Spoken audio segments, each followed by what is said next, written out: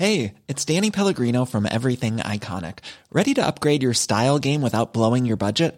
Check out Quince. They've got all the good stuff, shirts and polos, activewear, and fine leather goods, all at 50 to 80% less than other high-end brands. And the best part? They're all about safe, ethical, and responsible manufacturing. Get that luxury vibe without the luxury price tag. Hit up quince.com/upgrade for free shipping and 365-day returns on your next order. That's quince.com/upgrade. We would like to begin today by acknowledging and paying respects to the Wurundjeri and Bunurong people of the Kulin Nations, the traditional custodians of the land on which we are gathered here today. I would like to pay my respects to their elders, past, present and emerging, and acknowledge that sovereignty was never ceded.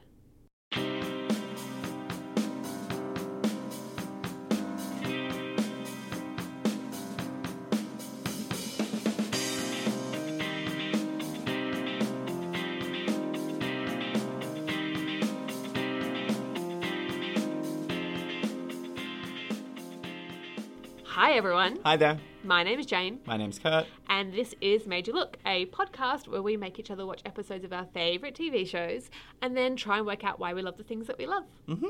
And this season, we haven't come up with a name for this season. We have not, but we will. This season, we're doing kid shows. We are doing kids shows. We are taking some shows that we either watched as kids or now recognise as being quality children's entertainment, and we're going to try and kind of figure out why we liked them or why we may like them now, and use a different kind of metric to judge that as based on the idea of them as kids shows. Yes, because sometimes it can be a little bit hard putting kid shows right alongside up amazing, or at least attempting to be amazing quality shows. Anything that's kind of aimed at adult is going to just be a little different to kids' entertainment. Yeah. So this way we can judge it on the merits of it in the category it belongs. Yes. And so what did you make me watch this week, Jane? This week I made you watch Captain Planet and the Planeteers. Fire! Wind! Water! Heart! Go Planet! By your powers combined, I am Captain Planet! Captain Planet, he's our hero. Gonna take pollution down to zero. He's our powers. I mean, technically, I actually made you watch Captain Planet and the Planeteers and the New Adventures of Captain Planet. Okay, yes. When the title card came up, I'm like, I don't remember it being this long.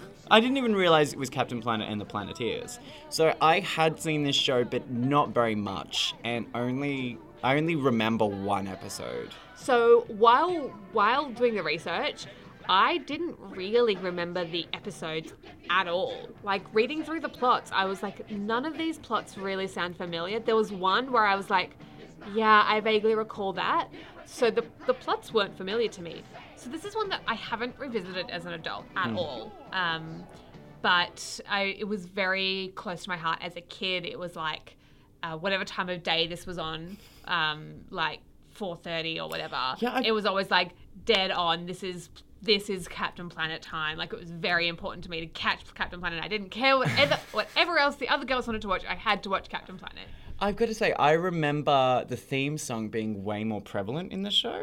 Well, it's the closing theme song. Yeah. I'm not sure if that changed in the first two seasons. It was always like that? It was always the closing theme song. Because the thing that's the most memorable for me is the theme song. Yeah, it's well known. It's like well known as being the most prevalent thing, but it was actually only the closing theme song. Wow. Because the opening is always the spoken introduction. Yeah. Oh, explaining the whole situation because it is complicated. Yeah. And now, what's some of the production history behind it? So this show was there's two iterations, as I kind of alluded to. There's Captain Planet and the Planeteers, which ran from 1990 to 1992, so that's 3 seasons, and those 3 seasons have 113 episodes in them, and on their own is the longest running animated longest running children's show, I think, of the 90s. Yeah. Or second longest running, I think. And that was produced by a company called DiC, D-I-C.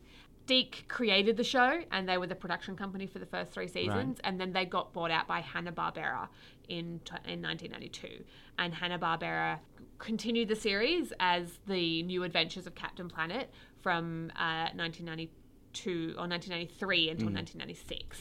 And there wasn't any big changes or anything to the show?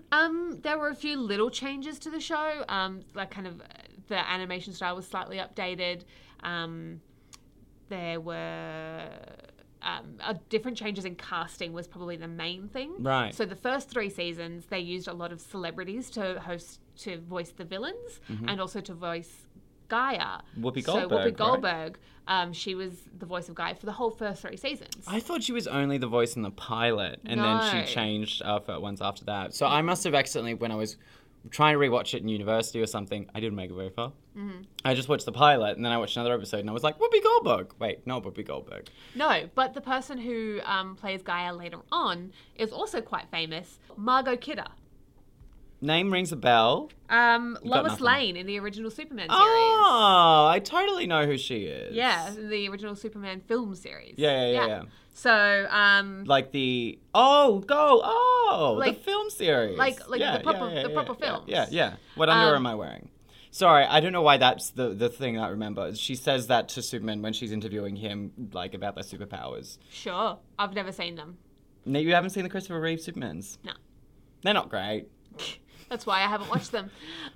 So they changed a lot of the casting, but as a general whole, I think they kept a lot of the same creative team. Right. So a lot of that stuff didn't change. There was in the final season, season 6, there were a few big changes. They changed the opening narration to this weird ass rap thing. I had never heard it before, but I listened to it for the sake of this podcast. 96, rap was big. But it was not a good rap. It was fucking terrible. Well, there's also the Pokemon rap, which is also not good. This was a very common thing in the mid to late 90s of Yeah. changing like kids' shows theme songs to, instead of be like some kind of weird like cool theme song, to be like with a guitar or to be like a rap. And Yeah. most likely by someone who can't really rap. Oh my God, Or absolutely. is slow enough that the kids can get the words and sing along with It it. was fucking terrible. I'll have to show it to you at some point. They also changed the animation style a little bit in the last season to be technically a little more advanced, but I tried to watch it and it was weird.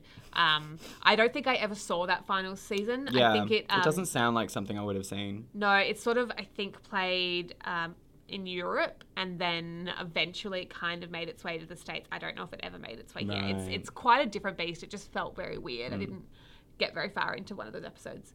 But yeah, so that's kind of the basic production history in terms of how long it ran. So one of the creators, Barbara Pyle, was a very well-known and very serious environmentalist. So she had done a lot of work on other TV shows and other networks, kind of doing like news segments about environmentalism and that kind of thing, or segments on kind of current affairs type shows that were very specifically focused on environmentalism. And then she created this show, and then after the show she's created a couple different foundations called like the Planeteers or the Captain Planet Foundation. Oh, cute. I think I have heard about these. Yeah, they're just kind of designed to kind of continue on the same activism and trying to keep the message going.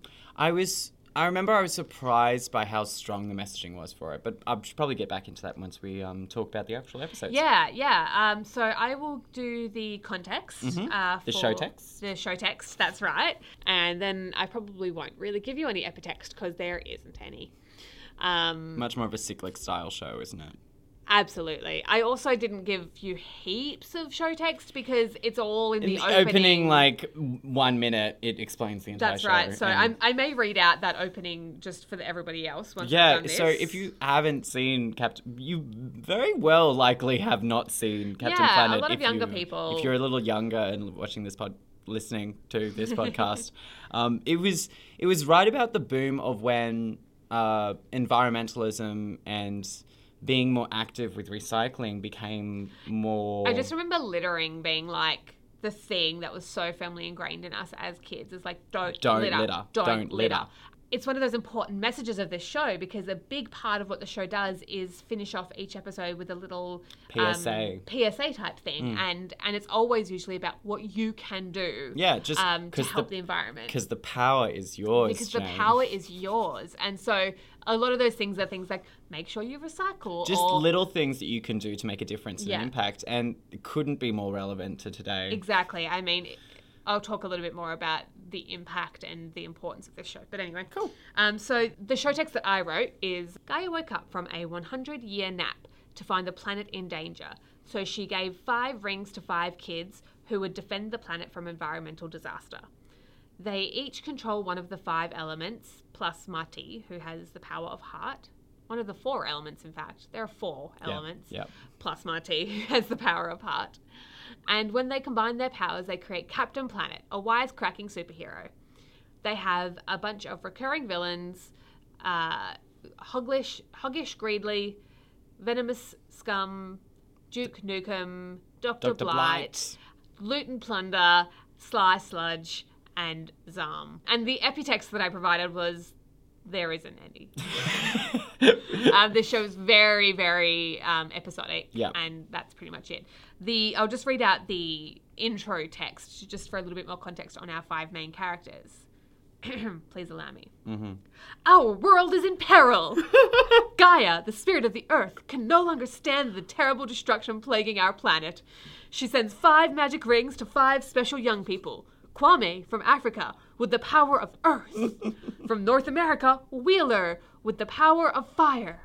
From the Soviet Union / from Eastern Europe, because the fall of the Berlin Wall happened while this series was going. Linka with the power of wind. From Asia, Guy with the power of water. And from South America, Mati with the power of heart. When the 5 powers combine, they summon Earth's greatest champion, Captain Planet. Go Planet! Yep. That's it. Yeah. I had to do it in the voice. Yeah, no, it was great. It doesn't exist without the voice. I was not expecting that, but I don't know why I shouldn't have expected any different. Absolutely. Hi, everyone. It's 2 days later. Yep. Mm-hmm. There was what one might call a slight miscommunication about the episode that we were meant to watch. So Jane was very gracious and said, no, it's not entirely your fault. It's also this, I didn't commune to you. We've come on a couple of... Well, only once, really. Yeah, this hasn't happened since the very first episode of Major Look, right? It was not the first. It's got to be like 3rd or 4th. When did we do something. Twin Peaks? Oh, the first season, for sure. It wasn't the first episode. But in the first... It hasn't happened since the very beginning that one of us has watched the wrong episode. So, anyway, we've sorted that out now. And now that it's Wednesday, we can go ahead with Kurt's recap. Okay, so the recap for Canned Hunt.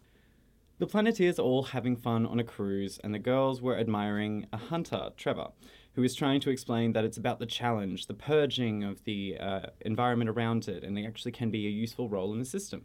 Linka is all no, but then maybe, okay, if I check it out, but on my own terms, not under a tour from Trevor, the Aussie hunter. Terrible Australian accent. We'll talk about it. I feel like in all cartoons... We'll talk about it. Yeah, okay.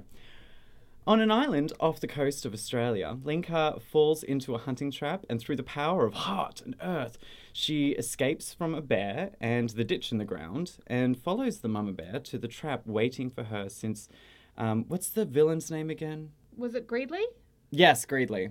Okay, so Hoggish Greedley is actually leaving this trap behind with her baby cubs because ultimately his major hunting trophy is actually Captain Planet.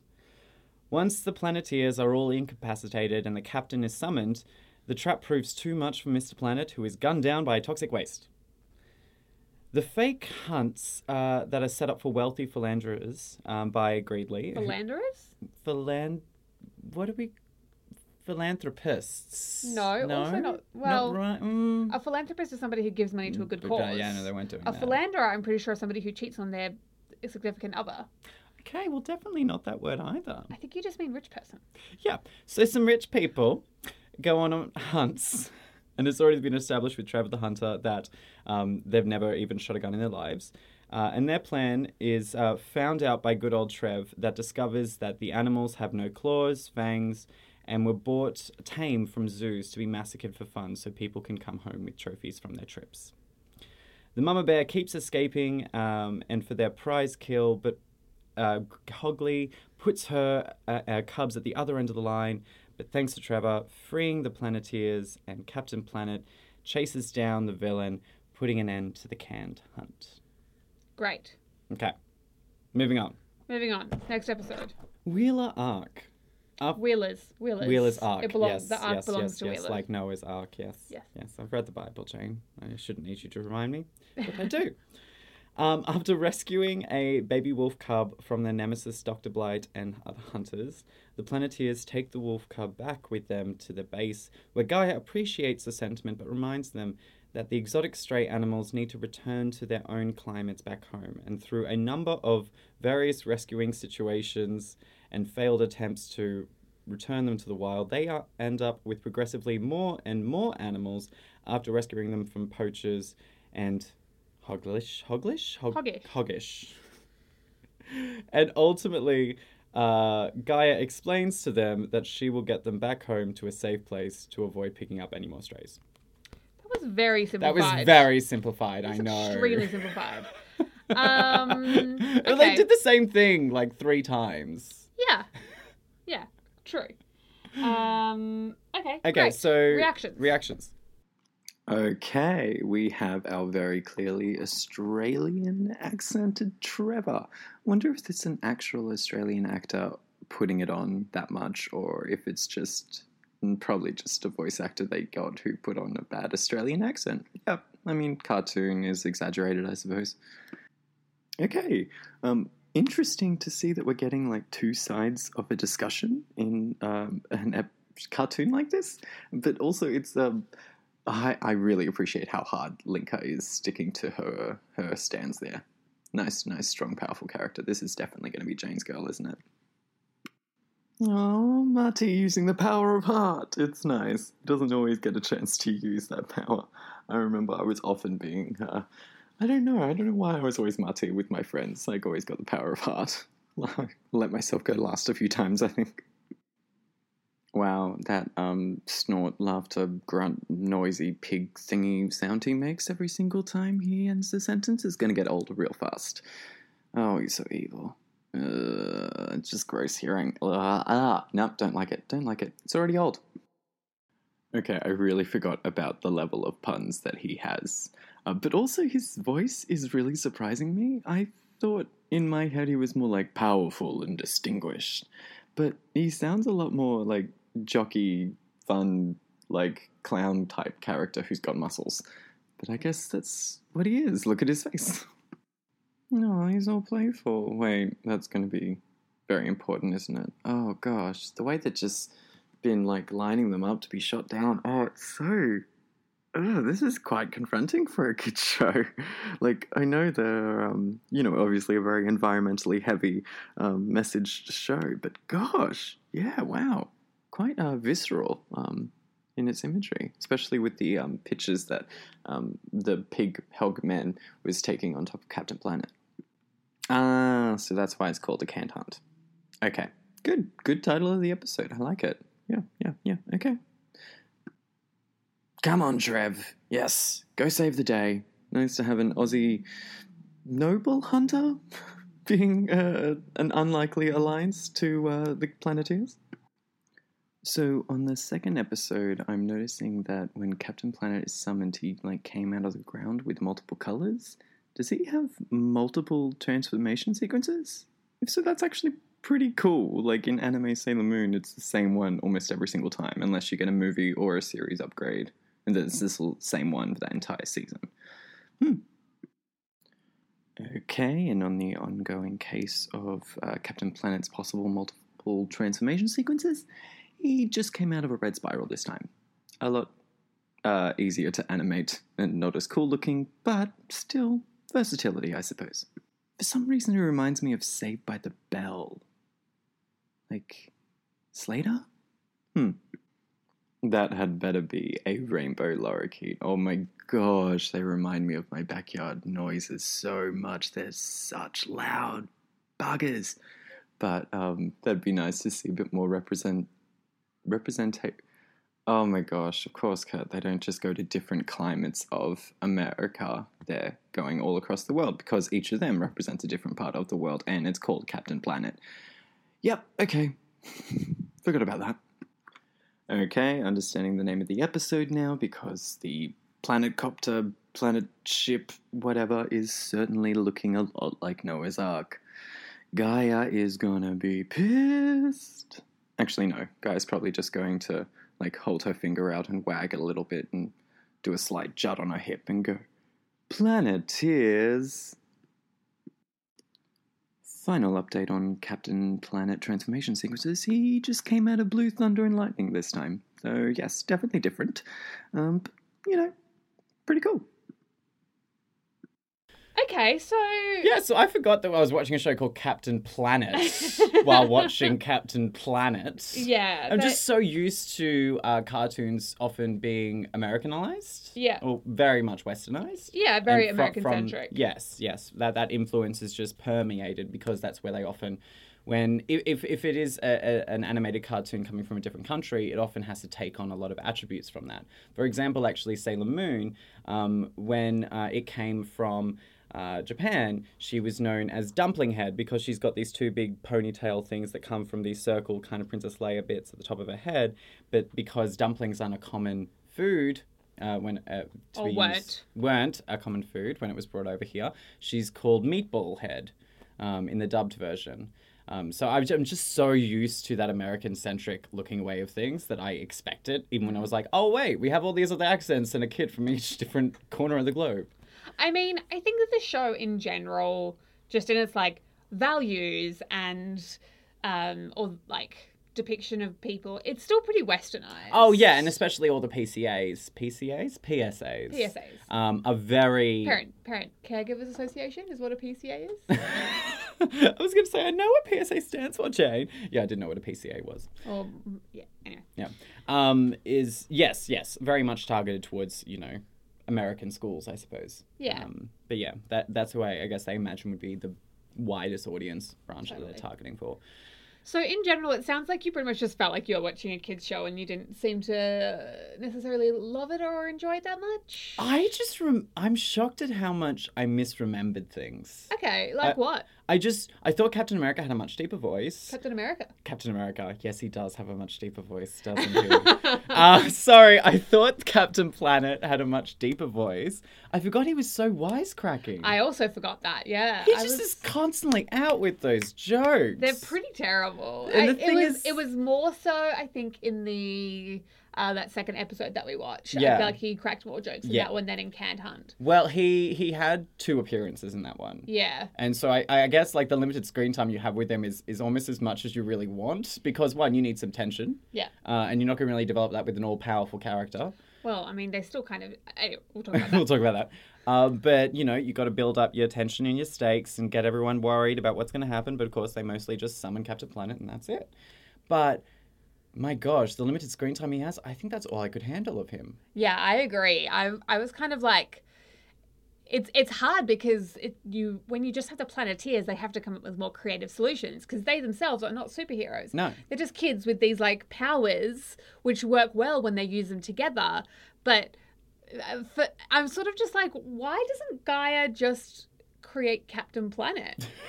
And just have Captain Planet doing instead stuff of all the time. Having to have the Planeteers who then summon Captain Planet when they can't deal with the problem. I can imagine it's something to do with the show's actual mission statement. I mean, I understand from a writer's standpoint why you don't do that, but it's just kind of like, it's one of those things where when you look at a show as an adult and you're like, if you just cut out the middleman here, you would have a much more efficient, Yeah, but that'd be operation. putting a Band-Aid on the problem. We need to show the planet to care about the planet again.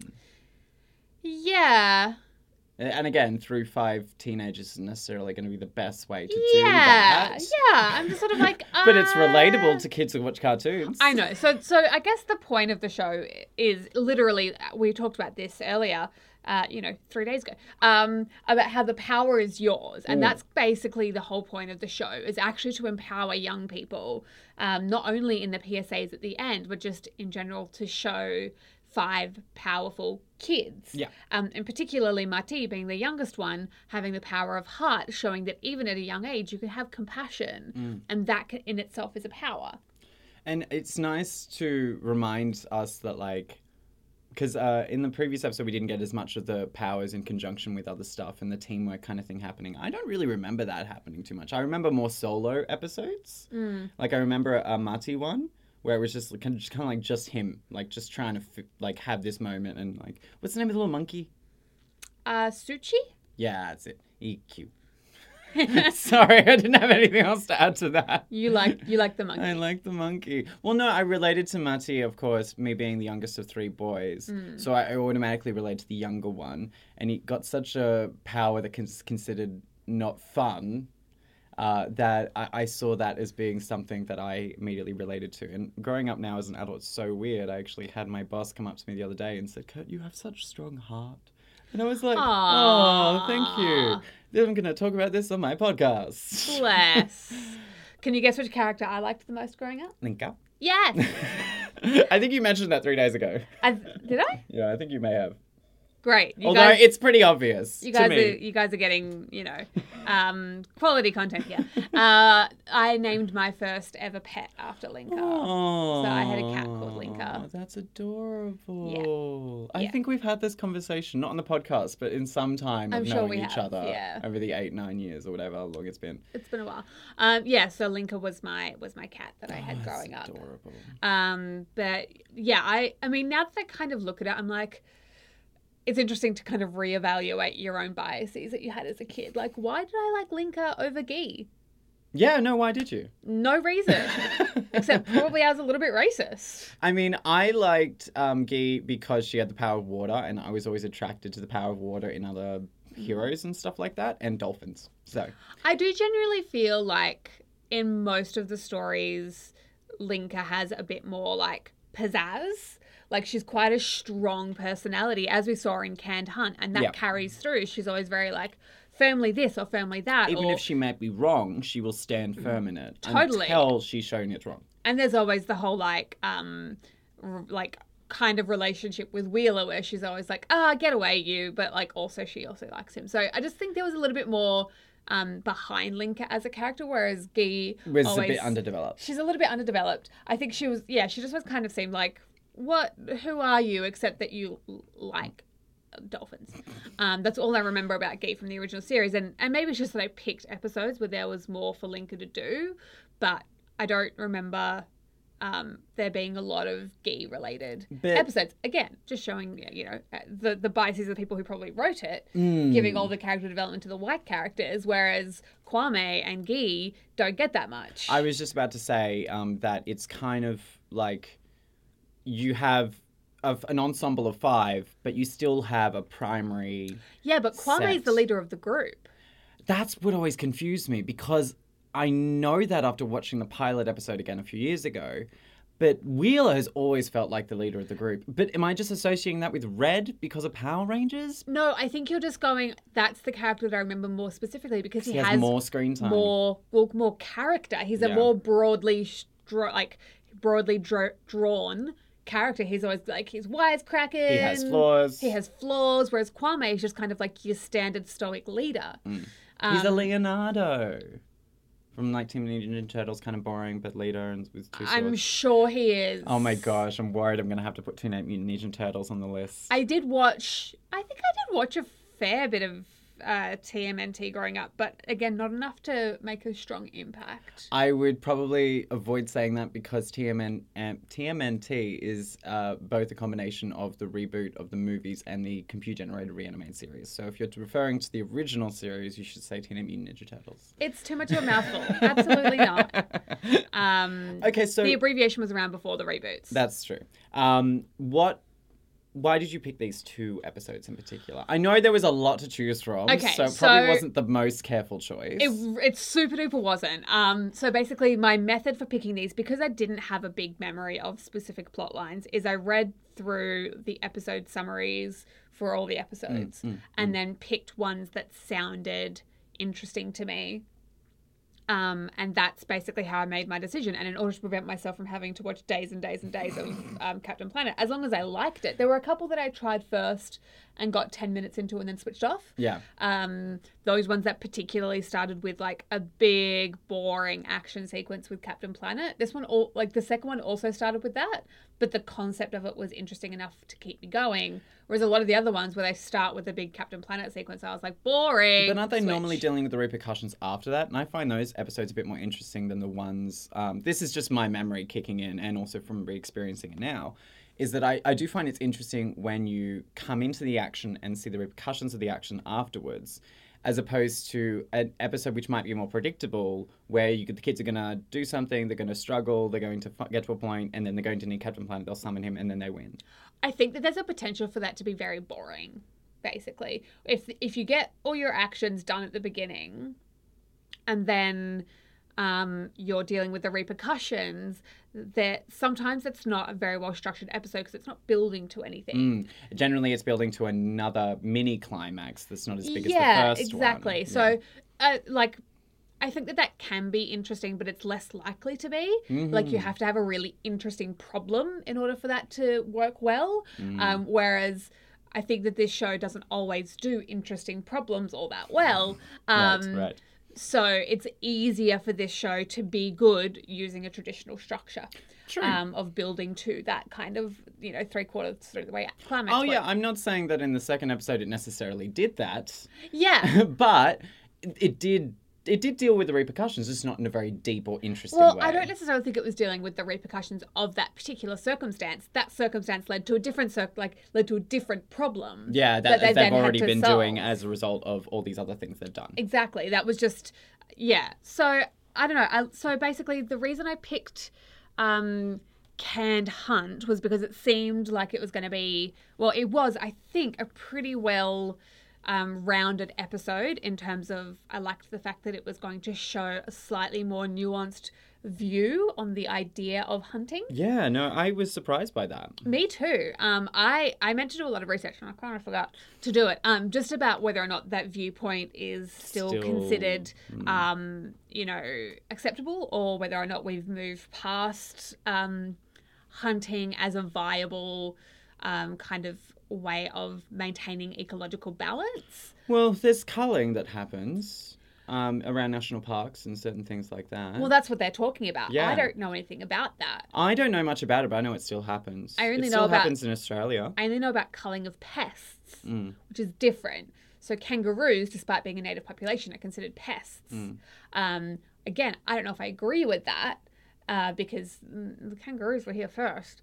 And so I'm like, well, just because they're ruining, agriculture, does that make them pests? But then again, or are you culling because there's not enough like they say in the episode, there's not enough resources to maintain that population? Yes, or like the other animals in the environment. So, for example, if some factors of climate change or introduction of other species or human interaction has caused to disrupt the ecosystem in a way that now one particular group of animals is thriving and the others are struggling. Yeah. That's a situation that I've heard of. I'm Like, trying as to in, remember. where like predators are surviving at a disproportionate rate Yes. to kind of more prey animals. Yes, and I'm tentative to use the word predator because I can't remember what the name of what the animal was, and I have a feeling it's not one you would consider to be predatorial. Right. But it's a lot of the competition of resources Sure, and all that sort sure. of thing. So, you've got a group of animals that is,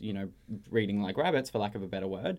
And then you've got another several groups of animals that also share the same resource, but are starting to dwindle out because there's not enough food to cover their fastly growing population. Yeah, right. So it's like, in order to, protect this, endangered species, do you cull another species? Yeah, no, it isn't an easy question to answer, but it's something that I've heard about and seen on great. walks in national parks and things like that. So I think that I found it interesting that this episode kind of presented that, because you expect to go into Captain Planet and get a very black and white, animals are good, people are bad, or animals are good, we have to protect them kind of viewpoint. A very left-wing, green, recycle, reuse, Reuse, reduce, recycle. Reuse, reduce, recycle. Thank you, Jen. yeah, that's kind of what I expected. And so, yeah, I was surprised and kind of pleased to see another viewpoint and to see our Planeteers kind of be divided over that, you know, to see that Link is like, No, hunting is always no, bad. hunting is always bad. And then to, even at the end of the episode, for her to say, I understand your viewpoint. I still don't agree with it, but I see where you're coming from. Like, the idea that somebody can actually go through that experience and come out with a balanced point of view at the end while still maintaining their convictions is like something that most 45-year-olds can't do, let alone showing a 16 to 17 a year old. 16 to 17-year-old. Yeah. And so I think I really appreciated that about this episode. I was surprised by it, but that's part of the reason I picked it. In terms of Wheeler's arc, I think I paid a little bit less attention to that one. But again, I think the idea that we were showing quite a grim view, actually, of the state of the world. The rest of the world is just nowhere is safe for these animals. Nowhere is It almost looked safe. like that Every nowhere time they was tried safe. to repatriate the animals, there was a different problem everywhere, and just showing the complexity of the problems that they were dealing with in the world. It was late at night when you were picking this episode, wasn't it? No, it was daytime. So you were just feeling the general grudge of the despair Constantly, Kurt. of the world that's Constantly. going to be on fire soon. It's absolutely right there at all times. Oh gosh, Jane, how do you get through the day? Just compartmentalize. So I think Yeah, and it's so disheartening to see so much. What's the word? Idealism? Mm-hmm. No, that's not the word. Optimism. Mm-hmm. When this show was being created and pushed and ran for so long to try and influence a different generation. And to see that hasn't fully taken hold. Like, I know Captain Planet wasn't necessarily going to change the planet, but I definitely think it did make an impact on some people's lives. Well, I mean, I don't credit, like, specifically this show, but the general awareness of kind of environmental issues, I think it did have an influence on our generation. I think that having these ideas exposed to us at a young age, whether through Captain Planet or through other means, has mostly helped our generation to be a lot more aware. The problem that we face in the world is that the people in power still didn't have these messages going through, didn't have these messages growing up. We're still being ruled by baby boomers. We had this seed of emotional planet caring awareness planted in us from an early age. To the point where we're a bit older now, it's like, oh yeah, clearly the planet, it's got to take care of it. Well, yeah, I mean, But that's not what clearly other people think. No, other people are just kind of like, well, no, it's fine. We'll just do what we've always been doing. Because again, you're always going to, it's very hard to overcome the values that are thrown at you in childhood. And I think there's things where, like, you know, whether it's belief systems, that kind of thing, in some ways, when they personally affect you so specifically, it's almost easier to overcome those upbringings. Whether it's, you know, I chose no longer to believe in my church because all these terrible things happened to me and I came no longer to believe in God.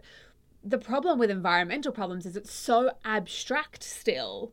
I mean, I don't think it's abstract. I think you walk outside and you notice that there's climate change. But to so many people, it's such an abstract idea that the planet, the whole planet, is being affected by factors that we can't really see. So you have to think a little bit harder, and it's not necessarily affecting you personally.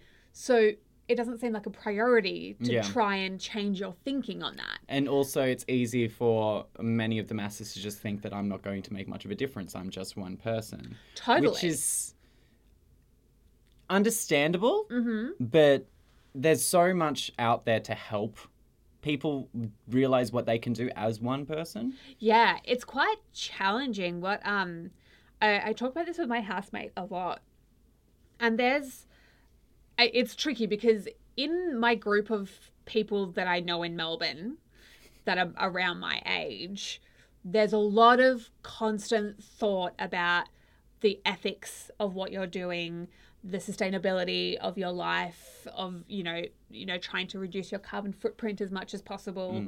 As a consumer, as a generation of consumers, most of the people that I know in this element of my life are very conscious about that.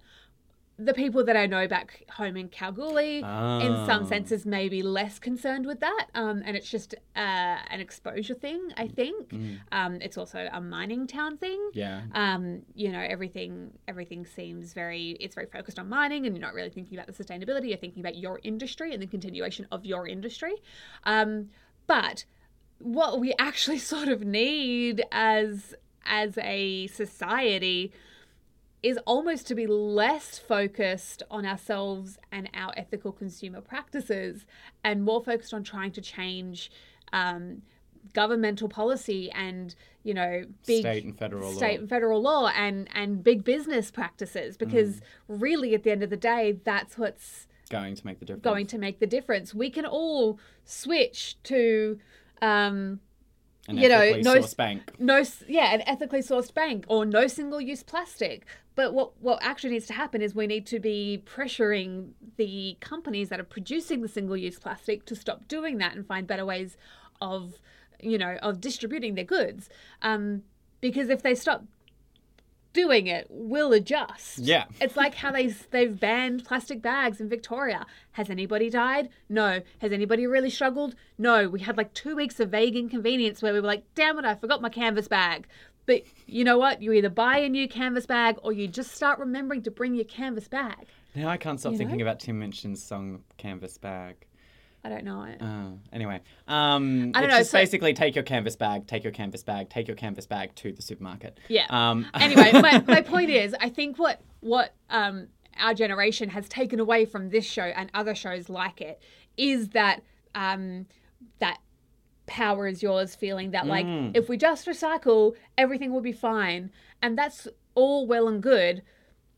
What we need now are TV shows for kids or for adults that show that, well, actually what you can do is write lots and lots of letters to your local member and make sure you vote for the right parties to actually get the right people in power, or become active in local politics yourself, peaceful demonstration, all of this kind of stuff. Potentially stepping up to a climate change denier.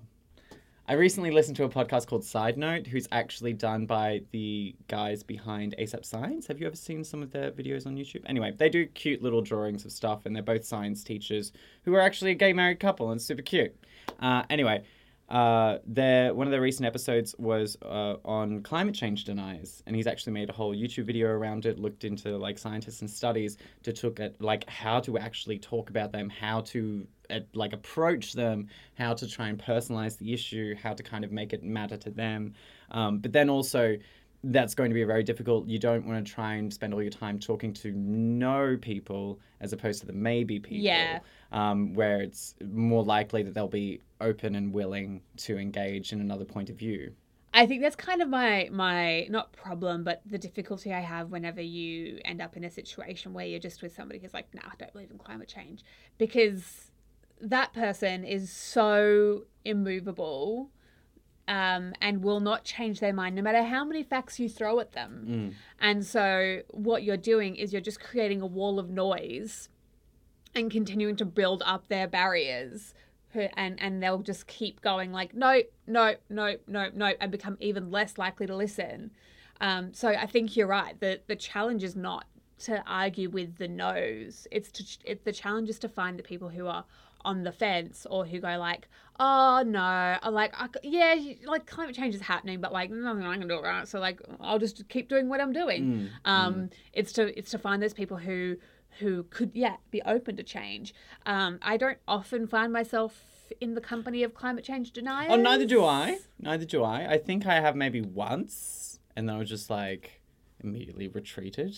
Yeah, which is not like it probably wasn't the best choice, but I know I was drinking and they were drinking, and I'm like, this could be an altercation. I don't want to raise this as a thing in a situation.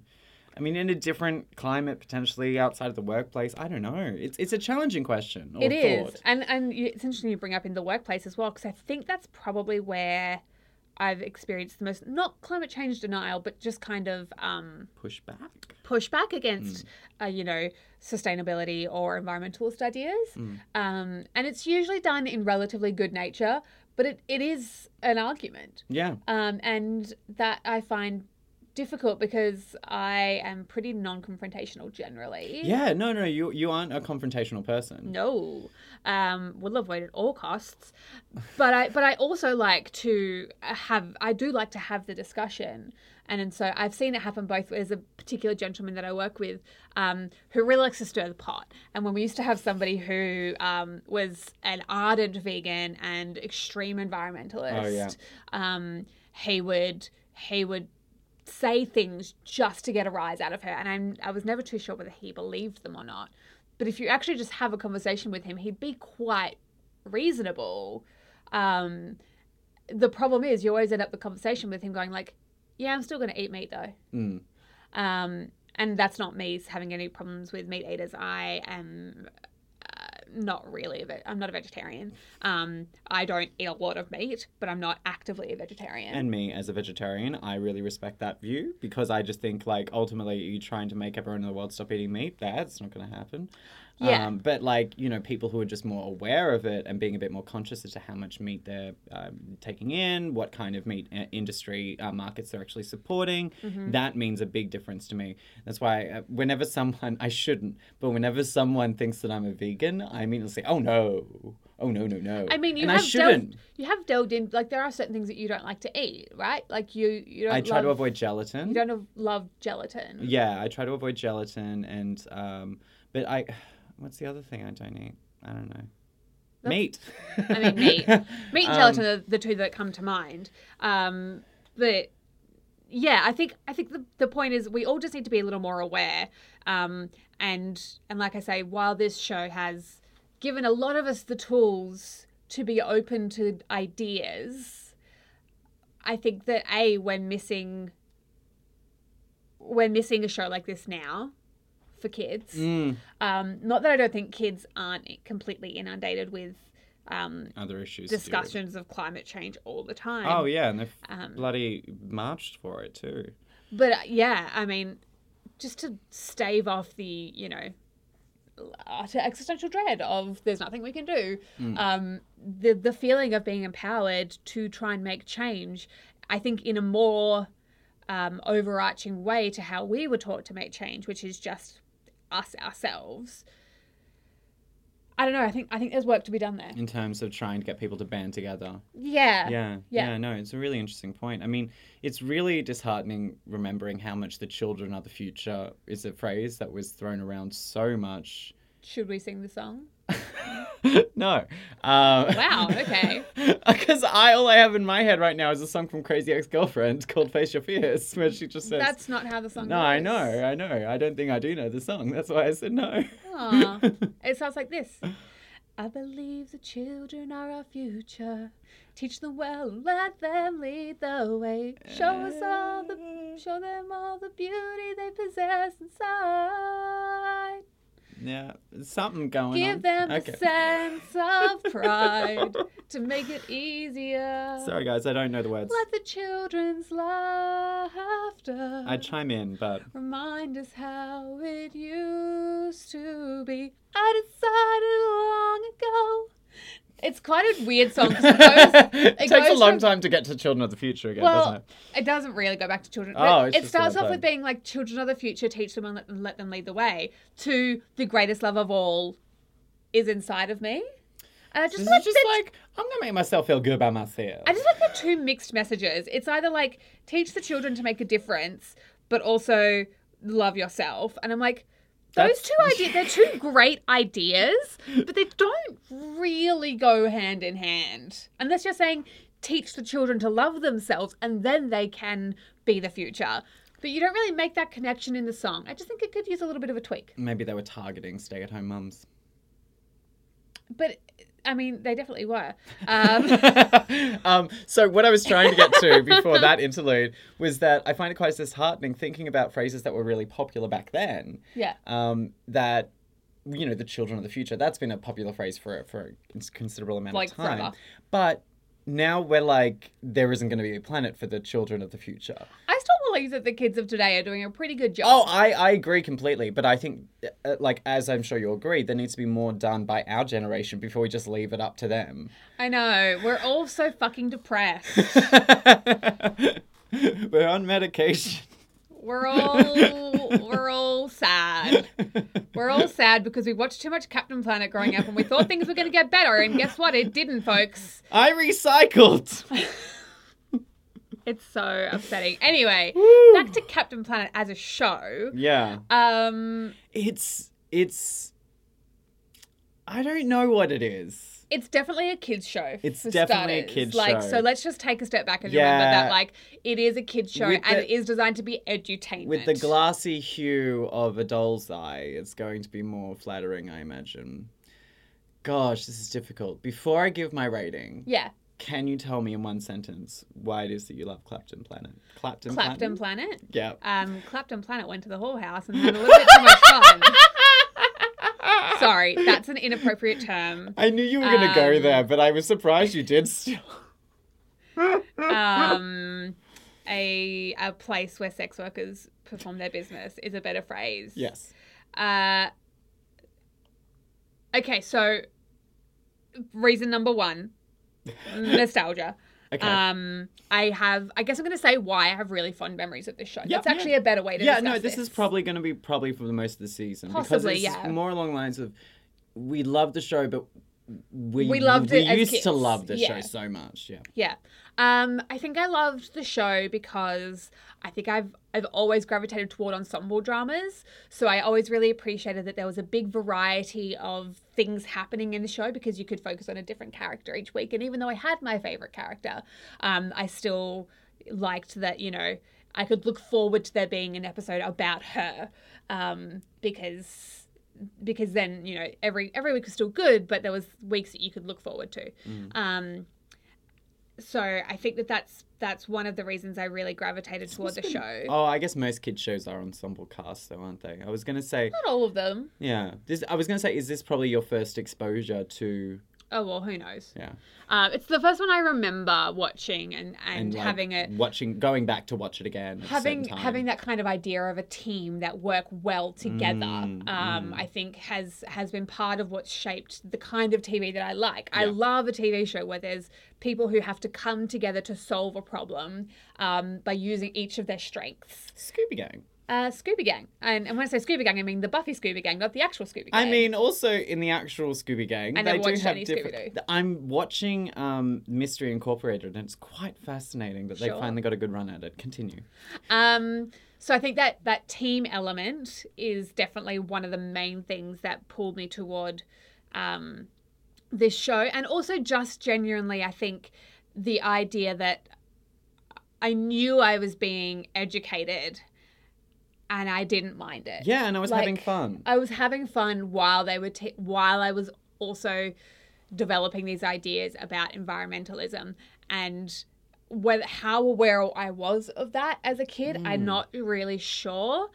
But the fact that it got me and it held me, and even though I don't remember specifics, the love of this show still fills my heart. I couldn't watch a lot of it now.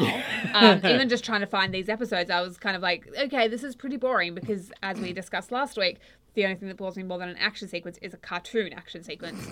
So by the time Captain Planet comes out, I'm like, no, go back and show me the creative, you know, interesting solutions that the kids have to come up with. Oh, yeah, I think yeah, that's yeah. really what I craved. Yeah, you would have much rather them keep figuring it out and then figured it out Yeah. without. You would have preferred Captain Planet without Captain Planet. I would absolutely would prefer Captain Planet without Captain Planet.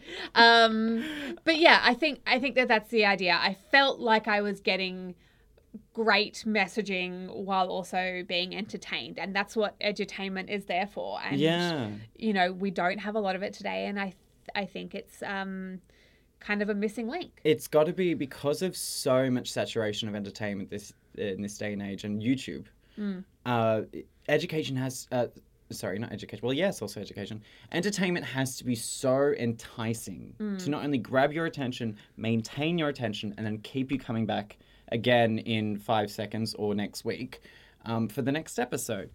And so what I think is a bit sad about today's children's shows is that they're having to be super subtle with all of their ideas and trying to put this sort of stuff out there. So like you see in a show like She-Ra, which is trying to make kids more aware of different types of people, different body types, different nationalities, different sexualities, different genders, but has to do it so slyly that you might not even notice. I think that it may be that what we're consuming a lot of, what we see as people who don't have children. Yeah, we don't sit kids in front of the TV all the time. No, so a lot of what we do see is stuff that's aimed at older kids. Remembering this is aimed at young kids. Right. I feel like this is, you don't really watch this past the age of 7 or 8. Yeah, no, I think I stopped about 8 years old. And so That's when the it's kids at interesting school stopped because singing if you King look Kong. at stuff aimed a little bit younger, and there's a show that we're going to talk about, I think I'm going to give it to you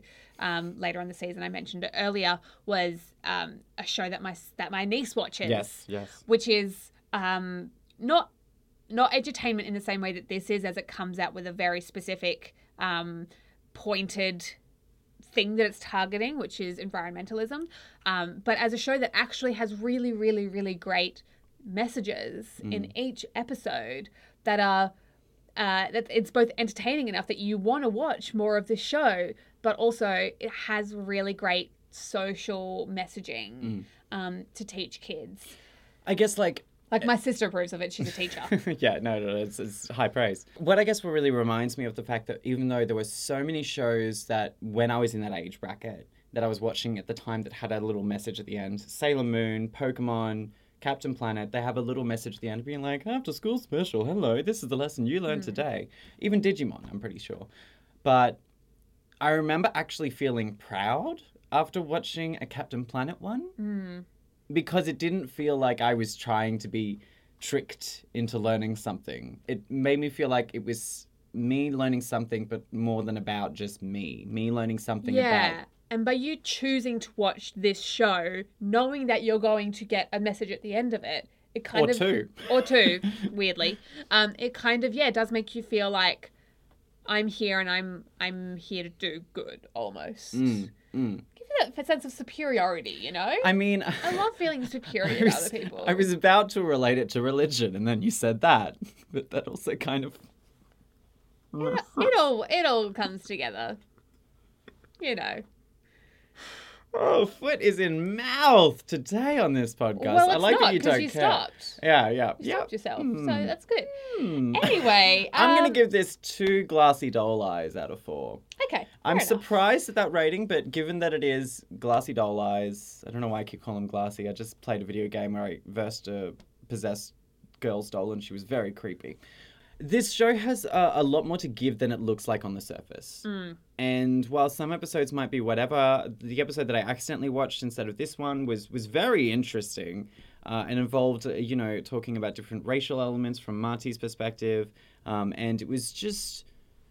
I think this show can surprise you still to this day. Yeah, I was genuinely surprised. And honestly, I think resurgence in 2020, baby. Yeah. I would love for a Captain Planet movie's been like teased for a long time. Never gonna happen. Never gonna happen. In College Humor or whoever did it. I keep meaning to watch that. I keep Have forgetting. you never seen that? No. It's like 7 minutes. It's great. I know, Don Cheadle, I think. Yeah, it is. I've been meaning to watch it. It even came up when I was looking for stuff, but I just kept going, I'll watch that later. How long has that been on your watch later list on YouTube? Well, how long has it been out? Like 7 years? Oh my gosh. I don't think I'll ever go through my watch later list on YouTube. I don't have a watch later list on YouTube. Mine's over 4 digits now. I really don't have one of those lists. I just remember things. But Okay, yeah, no, 2. it can surprise you. And I would really like, if anyone has kids who listen to this podcast, to put it on and see if your kid likes it. Because, I mean, there's so much fun colours and animals and different There's things. some stuff that they'll laugh at, like, the technology and stuff like and the that. cheesy one-liners, even the cheesy way that they... Hoggish. Hoggish. Hoggish Greedley. There we go. Even the corny way they associate his greed with a pig and that sort of imagery. It's not super subtle. No, but definitely not. But it's well enough done, I think. And it's fun. It's fun. It's for the idea that I hope, some way we could get this kind of back on there. I don't know. Couldn't get ourselves trending on Twitter, so I doubt we'll get Captain Planet trending on Twitter. But wouldn't it be cool? Anyway. Captain Planet 2020, everybody.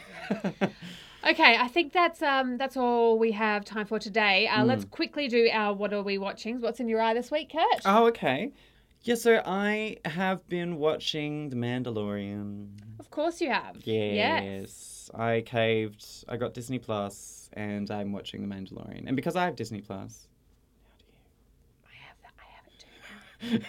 I have a profile on Kurt's account. It's fine. It's allowed. It's not illegal. Jane's basically my significant other.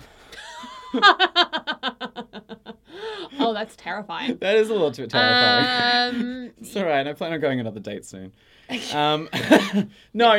Not to say that a boyfriend can ever take the place of Jane, because Jane's been a very big constant in my You know life. that foot and mouth thing that you were talking about earlier? Yeah, no, I don't know when to stop. Keep going. The Mandalorian. Are you enjoying it? Very much. Great. I'm guessing you already know about the little Tucker.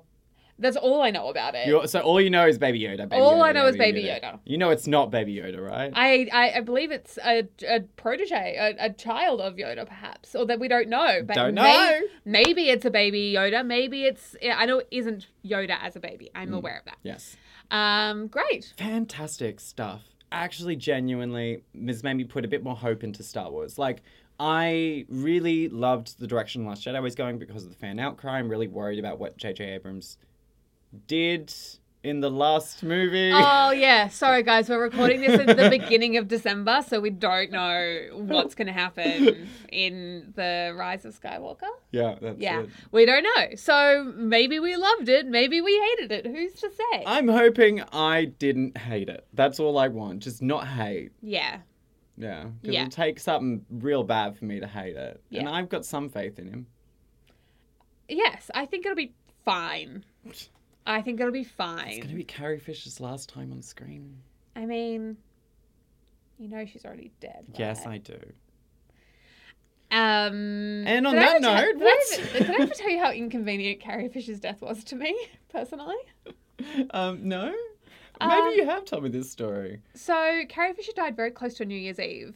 And in my organisation, when I used to work for the New Year's Eve event that we run, we That's do a right. Valet Yeah, video yeah. where we point out everybody who died. Oh, God. And we finished the Valet video about a week beforehand, and then Carrie Fisher died, which was pretty inconvenient. So we had to call our person who made the Valet and get that done. And then another person from within the organisation also died, and then we had to call the Valet guy again and get that done. And And then, then Debbie Reynolds. Debbie Reynolds died, and so we had to call the Valet guy again. And he was like, I can't keep making changes. And we were like, okay, but people keep dying. We can't stop people from dying, and we also can't miss them out of our valet. So anyway, what has been in my eye this week, in my ears, it's another podcast. Oh. I'm also, as much as I keep talking about new podcasts, I'm also out of podcasts How does this keep happening? because I keep catching up. And a lot of my podcasts are every 2 weeks. So I need more podcast recommendations. Please come over to us on social media and tell me about some ideas. At Major Look Pod. At Major Look Pod. I'm happy to receive. I like some true crime, but not all true crime. I prefer to be, I'm pretty, curated with the true crime that I listen to. Entertainment, general knowledge. So what were you fun, listening interesting to? thing. The Illusionist. Okay. The Illusionist, not the Illusionist. Oh, what does illusion mean? Illusion. In fact, they just spoke about this on the podcast. No, I just worked on a lesson, like an English lesson for it, and I'm like, illusion. Pfft, I don't know what that means. So an illusion is a reference, basically. So I has- do it all the time. Yeah, totally. When you allude to something. Ah. I'm alluding to something else, or you make an allusion. So, if you reference another time, place, object, piece of media in your work, you are making an allusion. So The Illusionist, it's basically a show about the etymology of words. So That's right up your alley. it's so up my alley. I love it. It's really, really, really interesting, really hilarious. It's by Helen Zaltzman, who's also in my Veronica Mars Investigates podcast. Oh, yes. And it's just a great time. I'm sad I've nearly caught up, and they only release every 2 weeks, and they're quite short episodes. They're only about 20 minutes each. So, yeah, and really loving that. Well, on the back of that, I'll give you 2 podcast recommendations that some of our listeners might like, since we kind of try to analyze stuff. No Such Thing as a Fish. I'm sure I've told it to you before. You have heard of this before, right? I don't know if I have. This is a podcast that I really love, but also one of my exes it encouraged me to watch it, and so I kind of am reminded about him all the time whenever I Sure. listen to it. But it's a really fun podcast. It's written by the QI Elves from QI, so the writers of Quite Interesting. Oh, Sorry, you've Sid and talked about Frank. this before. Yes, yeah. I have. Where they each bring an interesting fact to the show that they've figured out for that week, and they've just got all this knowledge in their heads. They're just bouncing off each other all the time. Very fun show. I actually got it recommended back to me from some person that I recommended it to them a year ago, and that felt very fun in the office. But the other one is the one that I mentioned earlier, which I might just reiterate for anyone who's really into science. So you've got ASAP Science, a bunch of YouTube videos which are trying to summarize and visually make it a bit more exciting. Different things that would happen in the world, or how they happen in the world, what happens in your human body, all that kind of jazz. Or climate change deniers, how to tackle them. What a different left-wing video for them to produce, you know. But they're also a really fun, cute gay couple. One of them happened to be on Big Brother Canada. And like he was Okay. obsessed with Big Brother and like the whole like survivalist thing, the strategies of the game. But it's fun because they each have a different way of like talking about a case study of different scientific news that's happened. They'll jump on different topics in terms of, you know, jewels or vaping or pubic hair or any kinds of like long list of issues or kinds of things that could be tackled. Video game violence, small town versus a big city, what nurtures all these other things. And they'll take different sides of an argument and so have to fight for the other side, even though you might think they will always be or have a similar mindset. So ASAP Science is the YouTube series. And Side Note is their podcast. Side Note is their podcast. Okay, Yes. great. I'll also put that in the what are you watching section, just as Bonus. similar X. Yeah. So, thank you very much for your time today and for listening to us waffle about environmentalism. If you could rate, review, or subscribe, that would mean a big deal to us. That's right. You could do that on your Apple Podcast app or on iTunes. And you can find us at all the other podcast places. I've recently migrated over to Stitcher because my Apple Podcast app stopped working. So Oh, yeah, so did mine. I'm figuring out how to use Stitcher. It's great. And like we said earlier, come find us on social media as well. Instagram at Made You Look Pod. Also, the other platforms where I really use them. Until next time. Farewell. Bye? We should have a sign off. We'll figure that out. We should do one right now. Oh my gosh. Go planet. No. Go Kurt and Jane. No. Woohoo! We are great. That's like an affirmation. TV forever. TV forever. I'll be waiting. Everlasting. Oh my Like the gosh. sun. I would have thought I would have broken out into Live song way more on this forever. podcast than you. Yeah, I just like to sing off key. Bye. Bye.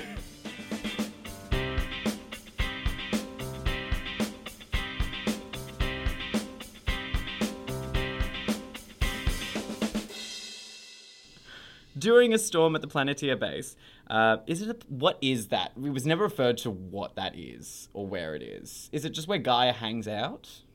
In a hut? During a storm at the Planeteer... Can you keep reading? Yeah. Gaia is telling our teen heroes about the protectors of the Earth who protected the planet from harm. The previous protectors of the Earth who protected our planet from harm. An ancestor of the villain, Don Porkloin. You watched the wrong episode. I watched the wrong episode. Did you follow the link? I put the link in there because I knew. But it said can't. I knew that that Daily Motion was a liar. But it's Daily Motion Link. I know, but it's a different episode. Oh, That's why I put the link there, no. because I knew. I knew that it came up with the wrong episode first. It wasn't loading on my laptop properly, so I loaded it on my PlayStation. I haven't even watched the episode that you're talking about. So...